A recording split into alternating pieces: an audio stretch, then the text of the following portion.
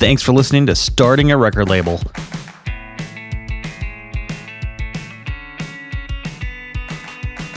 So this month, October is over, and it was pretty awesome. This is the best month so far for the podcast, and that's particularly awesome because the prior month, September, was definitely the worst.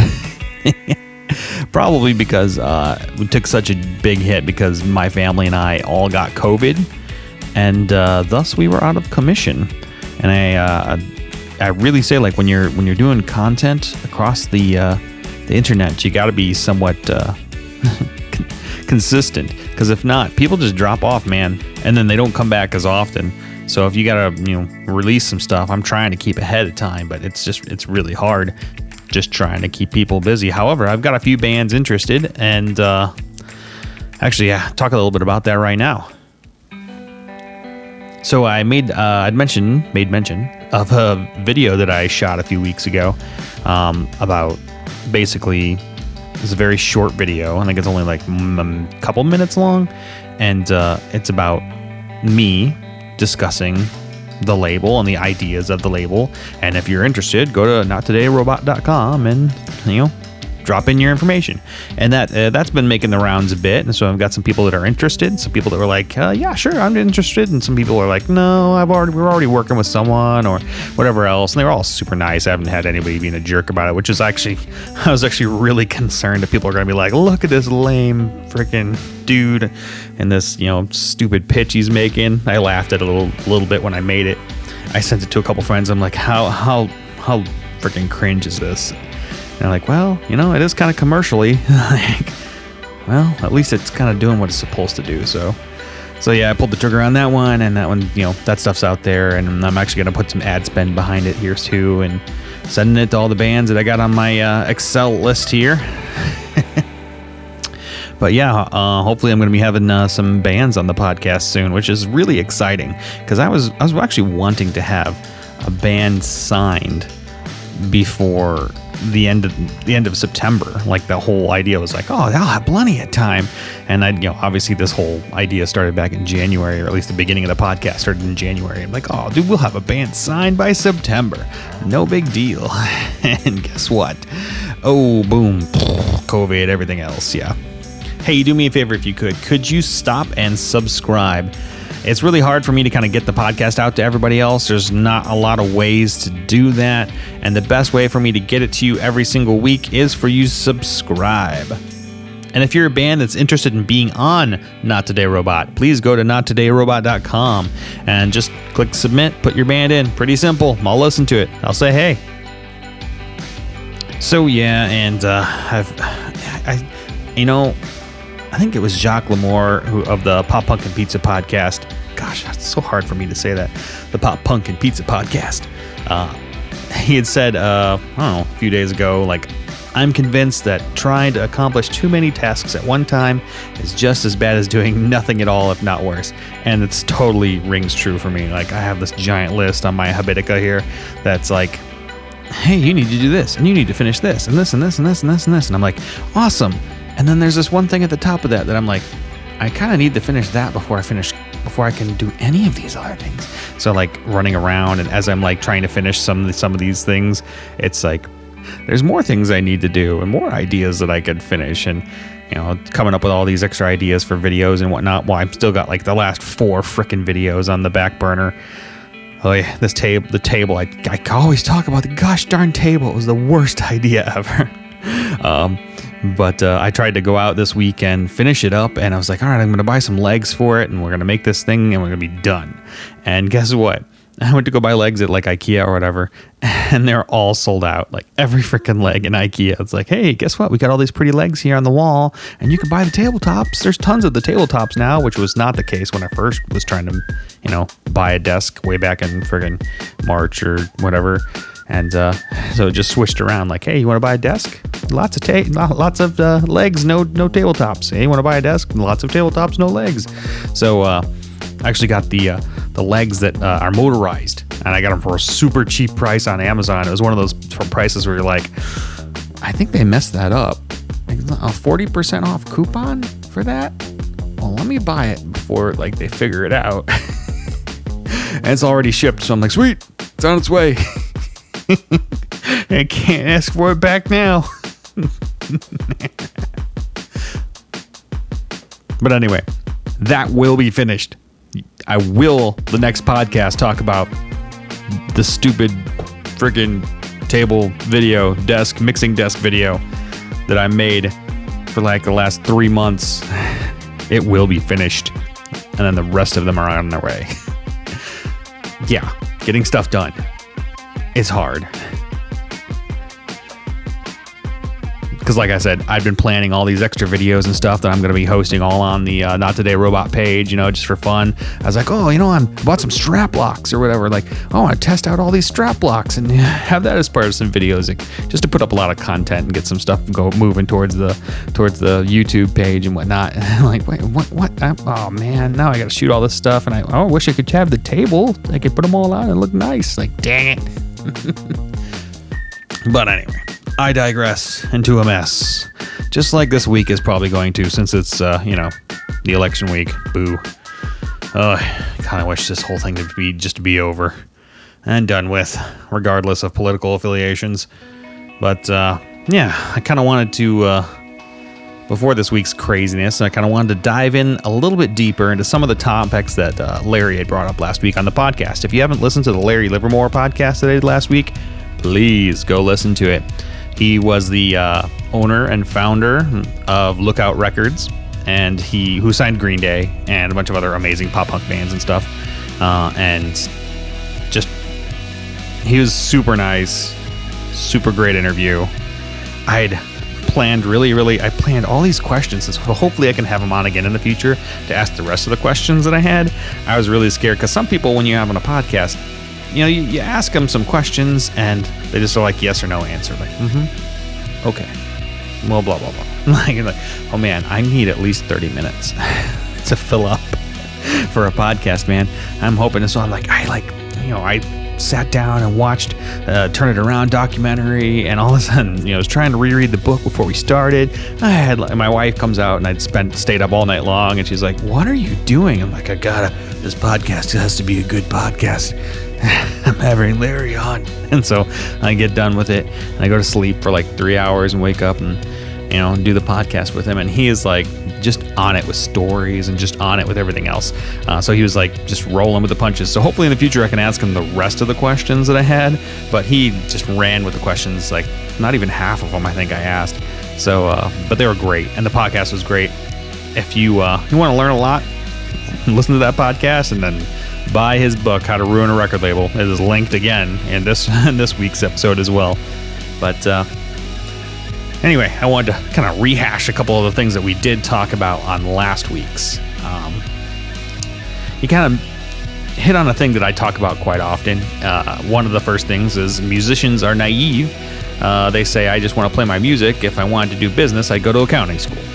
And it's kind of so strange that still hasn't changed. And I see some like bands trying to do some extra stuff these days, and it's actually kind of encouraging to move forward. But like Larry was kind of jumping on the like, well, I don't really have a lot to help you with because today's music industry is way different from the one was way back in the day, and in a lot of ways is really not. Especially, I feel like in a lot of ways the musicians really not, because they still think that like a label's going to come in and just swoop in like, here's a bunch of money and here you go and we're going to all the way to the top kind of deal. And that's just not how it is. And I think that bands, if they really knew the power that they had, just by figuring out some basic online marketing and business strategies, they could do so much better for themselves without any kind of label whatsoever. But I don't want to say that too loud, obviously, because I'm like, hey, I got all this information and, I want to put some money behind you and I want to do this or that. So it's just, hopefully I can find like a good middle ground where I'm like, okay, bands, I want to help you out here, but I also want you guys to be on your own 2 feet. So like, if you ever do leave the label, you guys can do stuff on your own and it's going to be good for you, And he had also talked about, I think after that, how labels historically were like awful to musicians, especially, in the earlier years with the ways that they treated people of color and just, people that were probably on the lower end of that of the economic spectrum. And so it's one of the things that I want to do for my label is make sure that bands can support themselves and just make sure that they can bring in money so that they don't really have to work in other areas and work their rear ends off and just be tired and want to quit by the end of the first year. So that was one of my core beliefs. He had said, I think for his was that before it was hard to hear other kinds of music, and it was his idea to make music available to as many people as possible, and he didn't care about color of vinyl and whatever else. There's a lot of boutique record labels of people that just do it as a side gig. They're like a doctor or something else, and they love certain kinds of music, and so they'll put someone's record out, and it's not. Cassette only labels are fun. It's not something that's going to save the music industry. So obviously one of my big things is musicians need to work together in the actual music, quote unquote, business. That was one of the things that Larry hit on. So I was really like, yes, go Larry. Even like, it's kind of weird though, because the East Bay kind of DIY punk scene, I feel like is very anti-business. Kind of like they see corporations and they see like these evil kind of aspects of it, which is totally understood. But as Larry even kind of talked about, not all of it is bad. You gotta take the good with the bad. Another thing that Larry talked about that kind of echoed at least a couple times in my life is that technology changes made an industry kind of flip.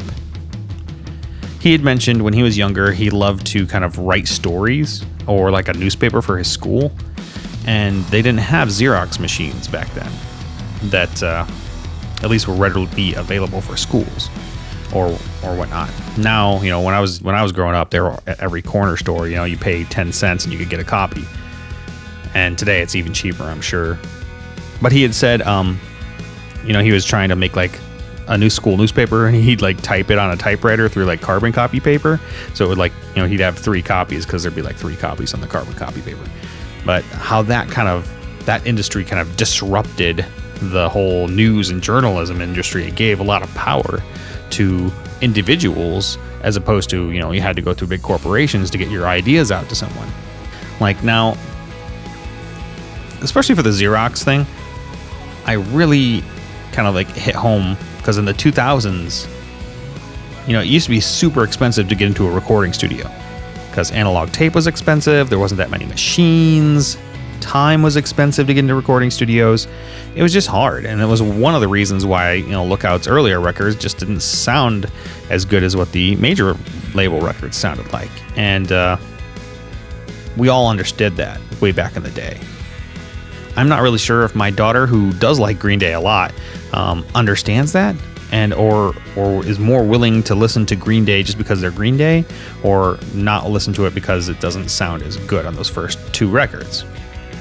But in the 2000s, obviously me as going into school in 2000, found out home recording, not only software but interfaces and whatnot, the prices were just like dropping and dropping and dropping. It's making so much easier for people to get into the recording industry and bands to be able to record themselves.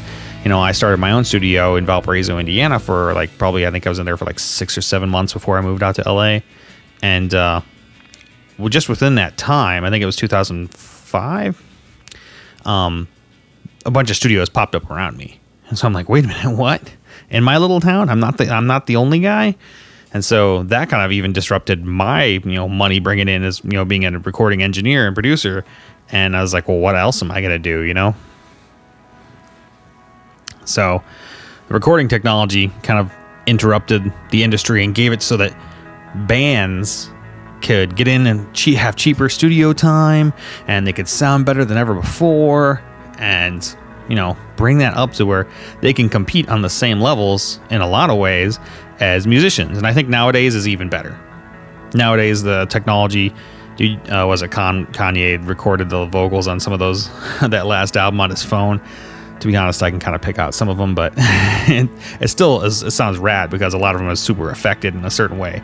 But it's kind of crazy the way the technology has come around with that. And so that's a big disruption, kind of like the Xerox machines that Larry was talking about. And then furthermore, he was kind of introducing it as like, oh, CDs, had kind of been a big disruption as well.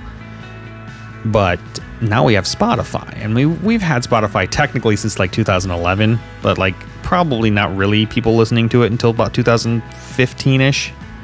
When download speeds and whatever else got up to par via mobile and everything else. So that like giant break in the industry is huge. And then on top of that, now we got cheap video stuff coming out. We've got cheap 4K cameras on the market. Your freaking iPhone can do 4K. I mean, they might not look as good as like a really nice DSLR or whatever, or mirrorless. But I mean, it's amazing how all these technologies are coming into play right about now, and it just gives you the same ability as any of these major label people putting out anything. It's bonkers to me, and it's really exciting for me because I'm like, we can do anything. And I feel like the major labels are some big slog machine that, it takes forever for them to walk a half a step. They're like AT-ATs for Star Wars are like, hold on, let me get across the tundra. And it's pretty insane that you could probably come up with so much more stuff on your own or with a team way better than like subscribing to any giant label. Sure, they have the push now. I just don't know how much further that's going to last for them. I mean, it could last forever. They could get their legs and actually figure things out, but they're so slow to figure things out. It's kind of crazy to me. So yeah, wrap up that one with Larry, the whole technology point. Boom, loved it. I had asked him about equal royalties for the bands. It said something like, I think U2 has equal royalties, even though, not everyone in the band has probably as much input as each other. I'm sure they all do a lot, but like, I'm kind of assuming with my label that every person in the band is going to be doing something. Even if like one might be doing some graphic art or doing, uploading stuff to YouTube, or, everybody's going to be having a job. And I really want to help kind of reinforce that equal royalties for everybody. Like, please don't split the royalties up different than everybody else, unless there's a very, very obvious reason you're going to do that. I just think it sows, I don't know how to say it. It sows some bad seeds that I think once they grow up, just is going to end up being weeds. Weeds for your band, and they'll just drag you down. So I think in the very beginning, at the very beginning especially, before you set off and do anything big, equal royalties for everybody. It's just so much easier. And I was actually surprised with this next one. He had said that the 360 deals, major labels are a few years ago calling 360 deals because they wanted more money. So they started taking aspects of the artist's merchandise and other things and wrapping that into like an advance. And at the beginning, I really hated them because I feel like the labels were just they just wanted some money. And that's all they wanted, especially from the mid-tier artists. They were trying to cut their losses because they were stupid.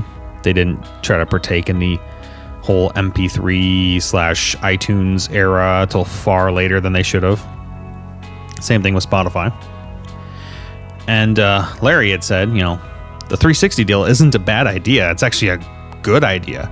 If the record label is looking out for the artist can concentrate more on their music. And I totally agree, like 100%. As long as the artist understands and knows where money is going to, then yes, I think the 360 deal actually could be the best deal. Because if they're getting a percentage and the band's getting a percentage, they're going to work together to make that bigger even.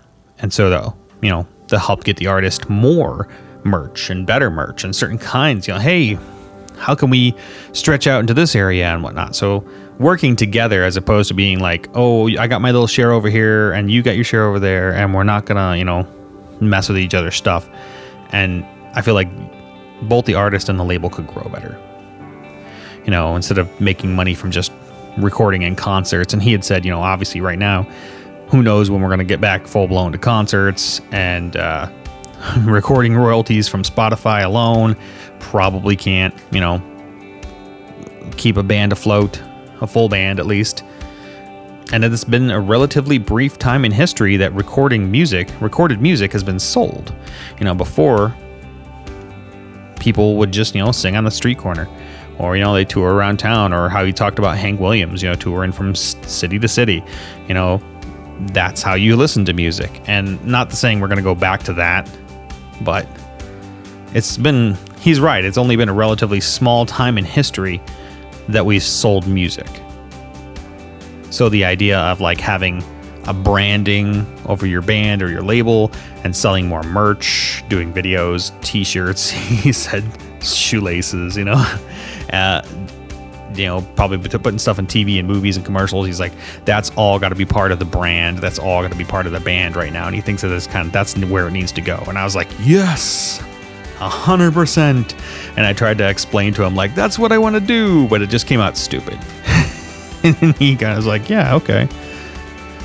A lot of this last episode was me trying to explain something or ask a question and just being like so roundabout about it. I'm like, oh my gosh, I sound like such a moron. I wish I would have formulated this question a lot better. But either way, it was all really enjoyable. And if you haven't listened to it yet, go back and listen to it. It's fun. Do me a favor and subscribe. Subscribe to the podcast. We do put up all of the major interviews on YouTube as well. So if you want to see, other people talking, I guess. We got the Larry one up, and Mike Fasano and all those other ones up. But please subscribe, and hopefully we'll survive this week.